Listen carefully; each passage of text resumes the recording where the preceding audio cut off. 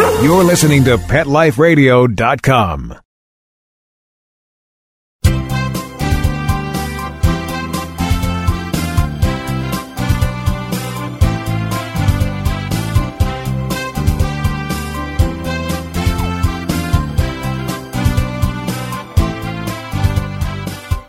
Hey, good morning or good afternoon, whatever the case may be, depending on where you are in this lovely U.S. of ours.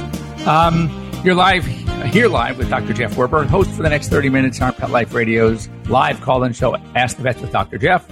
The key words live and call in. We want to hear from you, so make it very easy. Number one, you can just pick up the phone, dial it toll-free 877-385-8882. Once again, that's 877-385-8882. You can also, and kind of fun, join us here live on Pet Life Radio. You click on, you go into PetLifeRadio.com. You click on the shows tab. You scroll to Ask the Vets with Dr. Jeff, and you can join us live. And we even have a Google Hangouts link for you. So you can click on the link and really join us live. I mean, so have your pet with you. We can take a look. You can ask me questions, whatever the case may be. A lot of shy listeners out there. We know you're out there. You're not picking up the phone. We want to hear from you. And we're here for you, and I'm here because help of our sponsors. We have our newest sponsor, Merck's Bravecto, one of my new favorite flea products. One really tasty, chewable, and it's good for 3 months of fleas, 3 months of some ticks, and 2 months of some other ticks. I mean, it's pretty amazing. And I've had really no problems. Also, More Than a Cone, which is a raising awareness for animal welfare and wellness through the arts. Now, really cool stuff. Kong Veterinary Products makes a lot of stuff for the veterinary profession. You probably even have some things from your veterinarian home right now that you didn't know came from Kong. Of course, you've heard the Kong toy. They have a division that is specifically for veterinary medicine called KVP, Kong Veterinary Products, and they're great. Also, Save This Life Microchip. One of the quick stories I'm going to tell you in just a few minutes is all about microchip and a dog being reunited with its owners because of the microchip. So if your pet does not have a microchip, you want to go out and get one. And lastly, ProSense Pet Products. These are products veterinary formulated with your pets in mind, but available to you in the mass market. Some of your mass retailers like Walmart and Target, for example. Great products for you, for your pet actually, but for you because they're very, very cost effective. So we're going to do some news in a minute. I was thinking about what can we talk about today. I like to have a topic in mind for all you shy people out there that are afraid to call. And here we are. Autumn has started. We should be seeing some changes in weather. It should be cooling down. And here I am sitting in Southern California. Sorry to ruin some of your days when you hear this, but it's in the 90s. It's magnificent. The sun is shining. And I said, how can I start talking about cold weather and giving you hints about cold weather when for me it's 90 degrees out here? I'm wearing shorts. I mean, it's really nice. So I hope you're enjoying the change of color of the leaves, which everybody says, oh my God, but we like the seasons. And it's so nice. Well, you know what? It's also nice to be swimming in October. So, and going to the beach. Anyway, some things in the news that I just went to. I like one of my favorite sites is the American Veterinary Medical Association, and it's called Smart Brief, and it's sponsored by the AVMA, and it is just a lot of really cool stuff going out there. Anyway, a study that we may have spoken about, but now it's even more, it's coming beyond just empirical data. It's really starting to become scientific, and a study that childhood farm life, and I'm not telling you, oh, you should all go out to the Midwest and live on a farm, but reduces the risk of allergies, asthma, hay fever, sinus problems over kids that did not grow up in a farm. And the study that I read before this was just growing up with a pet. That if you have a dog or cat in your house, when you are having children, the chances of those children becoming allergic, developing asthma, allergies is reduced. So if that is not one of the many good reasons to get a pet, I don't know what is. Plus, you know, my kids grew up in a household of pets. My grandchildren come over and they're playing with my many pets. We have 11. And it's just great. When I walk along and I see these kids that are just so fearful of a dog, it's like, oh my God. And then you find out that mom and dad are fearful of the dogs. Well, no wonder. So they're just mimicking. You have to, think about getting a pet. A very sort of safe, cute pet will just do the trick. You don't want anything that's very non-threatening. You just want to get a little non-threatening, cute little monster. And I think your kids would be better for it. Plus, the chance for getting allergies are less. So there's a good one.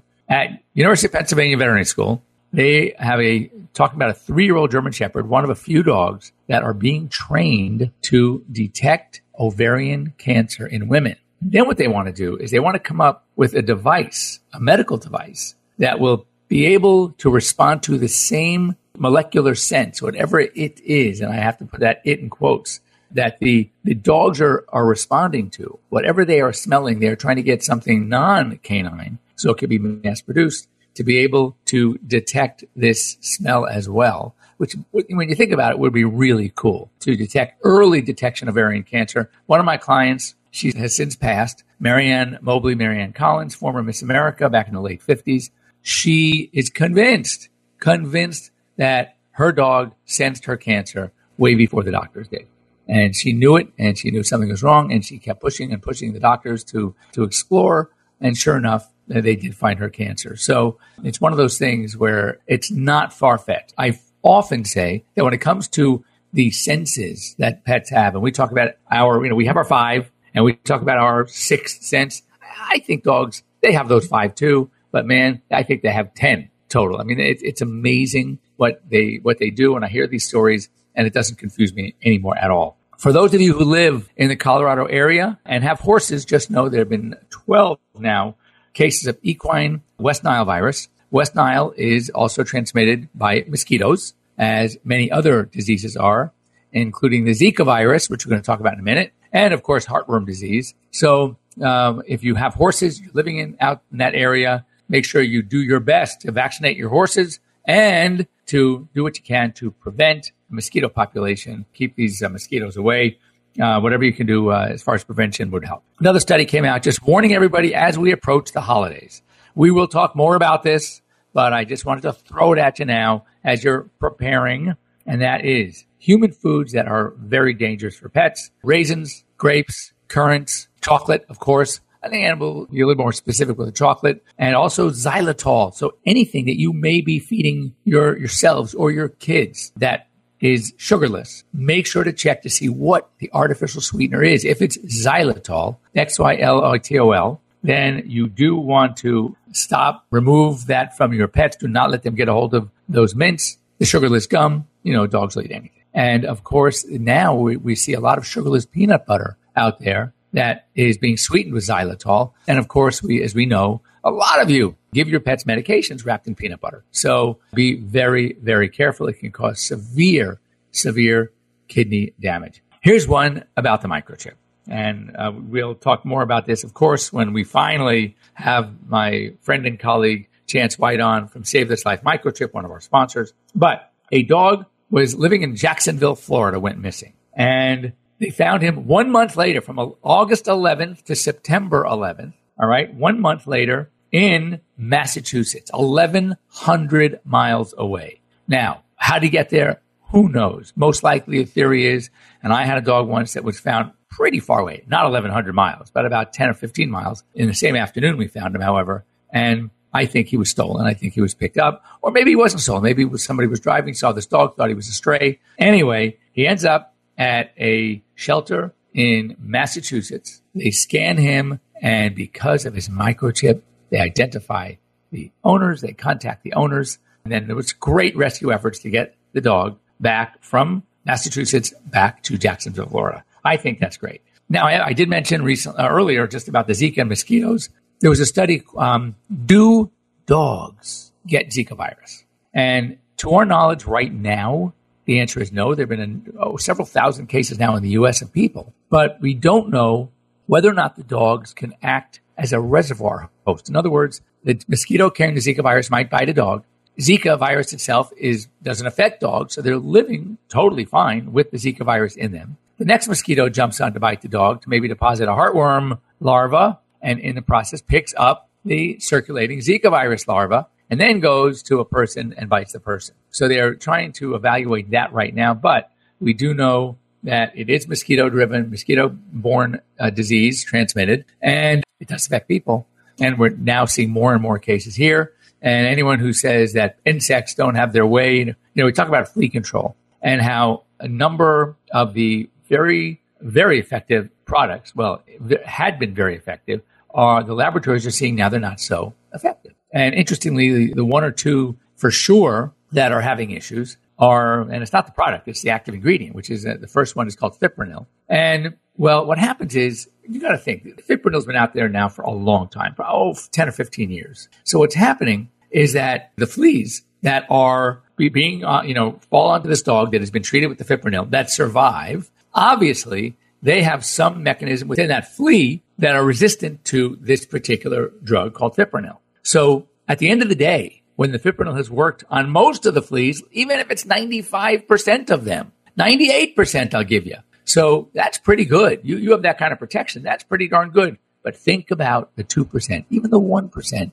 that survives. Why do they survive? They survive because they have some inert mechanism within them that could be a mutation, that they are not sensitive to this active ingredient. So who is out there left to breed? And I'm talking, and we talked about this, a female flea can lay somewhere between 25 and 40 eggs a day during season. So in the right conditions. So now, wait a second. Now you take even 1% of fleas, and let's say half of those are female, and they're laying 25 to 40 eggs a day, okay? And now multiply that by 15 years. You can bet your bottom dollar that now many of the fleas out there, most of the fleas out there, all from the sole few survivors, are resistant to the fipronil, which is why we're seeing a lot of treatment breakdowns with some of the products out there that contain fipronil. So it's very important to speak with your veterinarian and understand that cyclically, there are going to be changes in effective medications out there. Drugs that used to work great don't work anymore as well. Another perfect example we're going to talk about right out of our break, and it's a very common problem, treating Giardia, and we'll talk about that in just a second. Don't go away. We'll be right back, right after these messages. Stay tuned. Are you confused by the overwhelming number of supplements for your dog? Developed by a veterinarian, Dr. Baker's all-natural Canine System Saver is designed to address many of the common problems your dog faces today, including inflammatory diseases, arthritis, hip dysplasia, geriatric problems, and more. Restore and maintain your dog's health with Dr. Baker's all-natural Canine System Saver. Order 2 bottles today and receive 20% off plus free shipping. Visit caninesystemsaver.com. It's DesignerPetSweaters.com. Hand-knitted designer sweaters for your precious pup or cool cat. Beautiful couture patterns for your pets, including custom-knitted formal wear, casual wear, yachting, and even sports-themed. Many designer pet sweaters include feathered tammy hats, top hats, and a lot of sparkle. Each sweater includes leg loops, front paw sleeves, and leash opening. Visit DesignerPetSweaters.com to order your 4-legged fashions today. Your pets will stay warm for the winter and be runway ready. Large or small, we fit them all. DesignerPetSweaters.com. This is my tired of itching face. Does your dog suffer from persistent itching and scratching? Allergies and skin irritations caused by environment, including pollens, insects, especially fleas, food, and common household allergens are common problems in dogs. It's easy to alleviate your dog's discomfort at home with ProSense. ProSense itch and allergy products provide fast relief from symptoms like itchy, irritated skin infections like hot spots, and watery eyes. ProSense products are veterinary formulated and recommended to ensure the very best for your pet. Try ProSense today. Your dog will thank you for it. Pets love life. Love them back with ProSense. Let's talk pets. Let's talk pets On Pet Life Radio. Pet Life Radio. PetLifeRadio.com.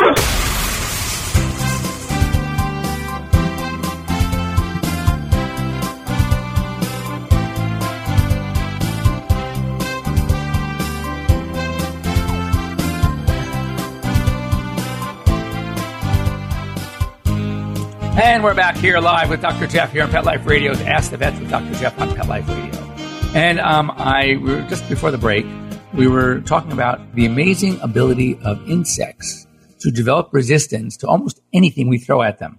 And parasites as well. Case in point, one of my favorite drugs that I still use often. I use it for colitis, for dogs that end up with having this mucousy, bloody stool but are acting fine. We will give them something called metronidazole or Flagyl. And one of the uses, and it still is, and it has been for years, is to treat Giardia. And Giardia is often one of the causes of these symptoms. But what's interesting is it used to be when we had a problem with Giardia, we would put these pets on Flagyl, on metronidazole. Now we're finding that it's only effective about 80 to 85% of the time. And there are other really good medications out there. I'm sure you've heard of drugs called Panicure, which is fenbendazole. There are lots of things out there that are effective. But it's interesting to note that one of the medications that we use as very frequently for a specific problem of treating the Giardia is still effective, but not as effective as it used to be. Why? For the very same reason. A lot of the organisms out there have developed resistance.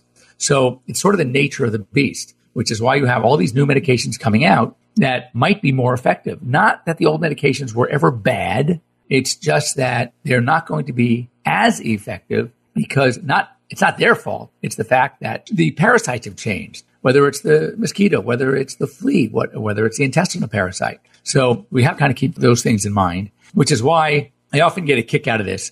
I will pull my notes, and I'm not a hoarder by any means, but I am a pack rat. I love saving old things. And I have basically all my textbooks from veterinary school. I have my exams from veterinary school, my notes, and we're talking 35, 36 years ago. I mean, this is going back to 1980, and here we are about to hit in 2017. So it's a long time. And I get such a kick out of reading these things and just taking a look and saying, oh my God, I haven't seen that drug in 20 years.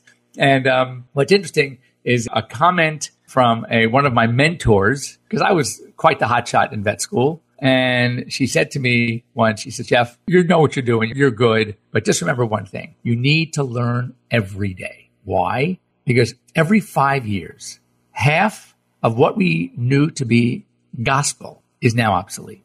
So you have to, if you play that out after 30 years, there are very few things that we are doing today that was even remotely thought about then, and vice versa. Things that we were doing then, people would laugh at, including myself. So things do change. It's very important to not get into that status quo, to not say, well, I did it last year and the year before and the year before and the year before and the year before, so I'm going to do it again. No, you need to check with the veterinarian, include them in your decisions about what to give, what to buy, what to do, because things change very quickly in medicine. Anyway, one thing that I also liked, and many of you I know are going to like this, that in Palm Beach County, Florida, there is a law was passed in all the cities in that county that they are now banning the sale of puppies and kittens, newly bred puppies and kittens, in any new pet stores. Now, pet stores that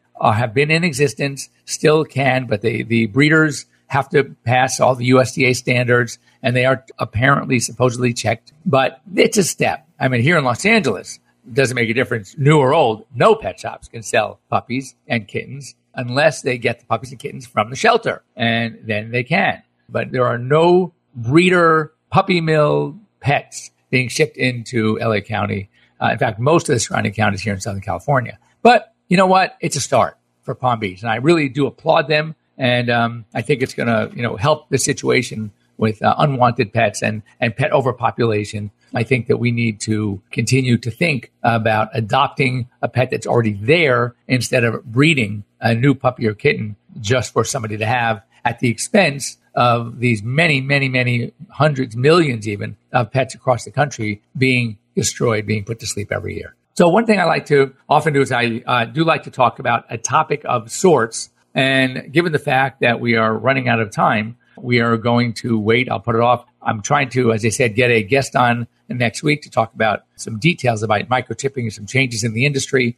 I still get it's so upsetting to me. And I'm not going to mention the company now, but maybe I will next week or when we do talk about this. But I'm sure you know that when it comes to microchips, the frequencies of the microchips have changed. We are in a new standard called the ISO, International Standards Organization. And whereas we in the United States, believe it or not, the most technologically advanced nation in the world when it comes to our pets, and we were the last, let me say that again, the last country to finally move to the ISO standard. Very embarrassing. Why do you think? I'll tell you why. The dollars, the big companies that were pushing back, they had all these microchips out there that were no longer going to be good with the new scanners and because they are the old frequency, and they put so much pressure on not making the change. Our good friends up north in Canada, made the change 3 or 4 years before we did. But we finally did. I think, the big companies realized that they better, put up or shut up. They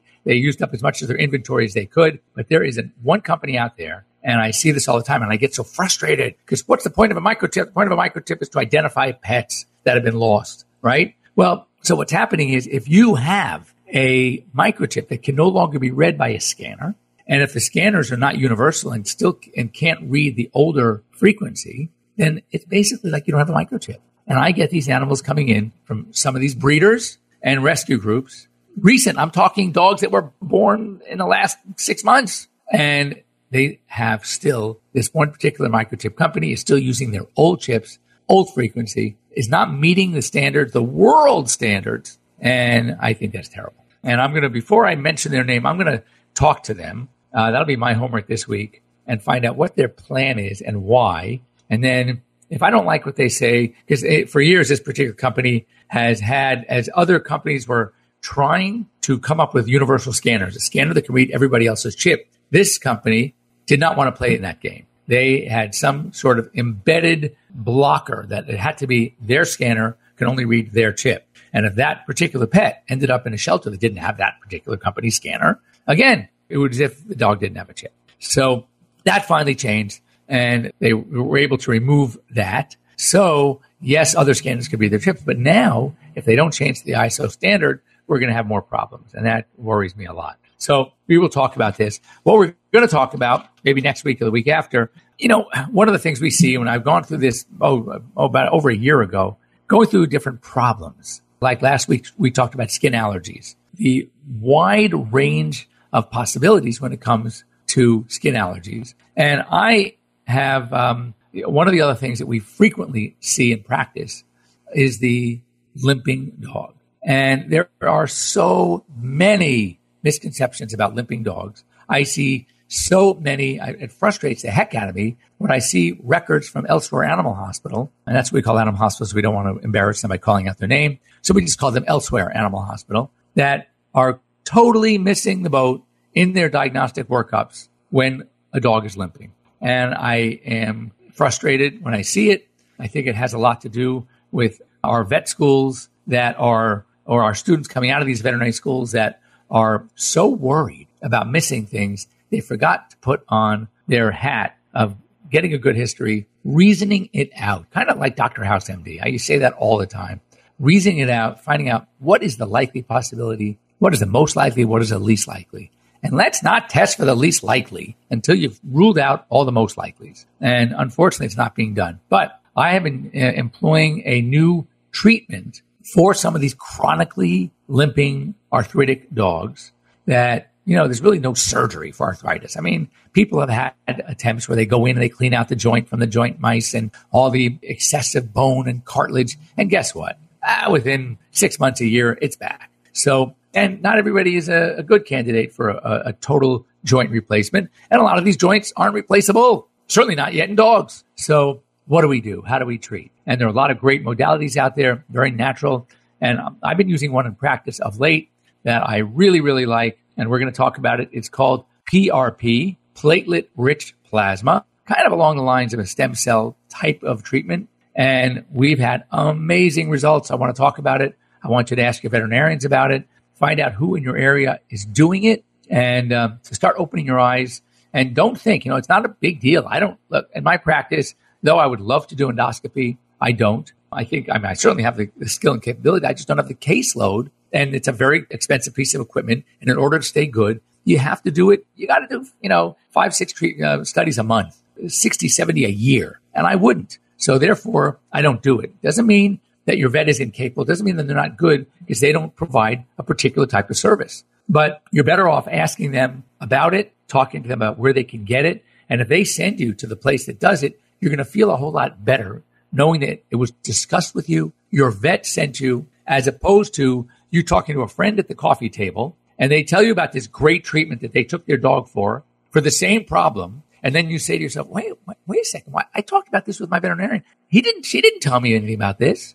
Why? Because she or he didn't do it. The wrong answer. That's not the right answer. Be very, very cautious of veterinarians like that. Share it It's okay. You're going to be much more ready and readily desired to go back to your own veterinarian after he or she educated you about something, sent you someplace for it, and you're going to come back because you're going to appreciate it. Whereas, unfortunately, many of these veterinarians aren't so eager to dish out the information for something they don't do. Why? Because they're afraid that they're going to lose money because they don't do that treatment. That's a bad reason. So anyway, keep that in mind. PRP, look it up. Platelet-rich plasma. It's being done in the U.S.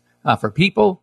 We are now doing it in many veterinary practices, a lot of specialty practices, and I've had tremendous success with it. So we'll talk about that anyway. Have a great week, everybody, for all of our Jewish friends out there listening. Happy New Year to you.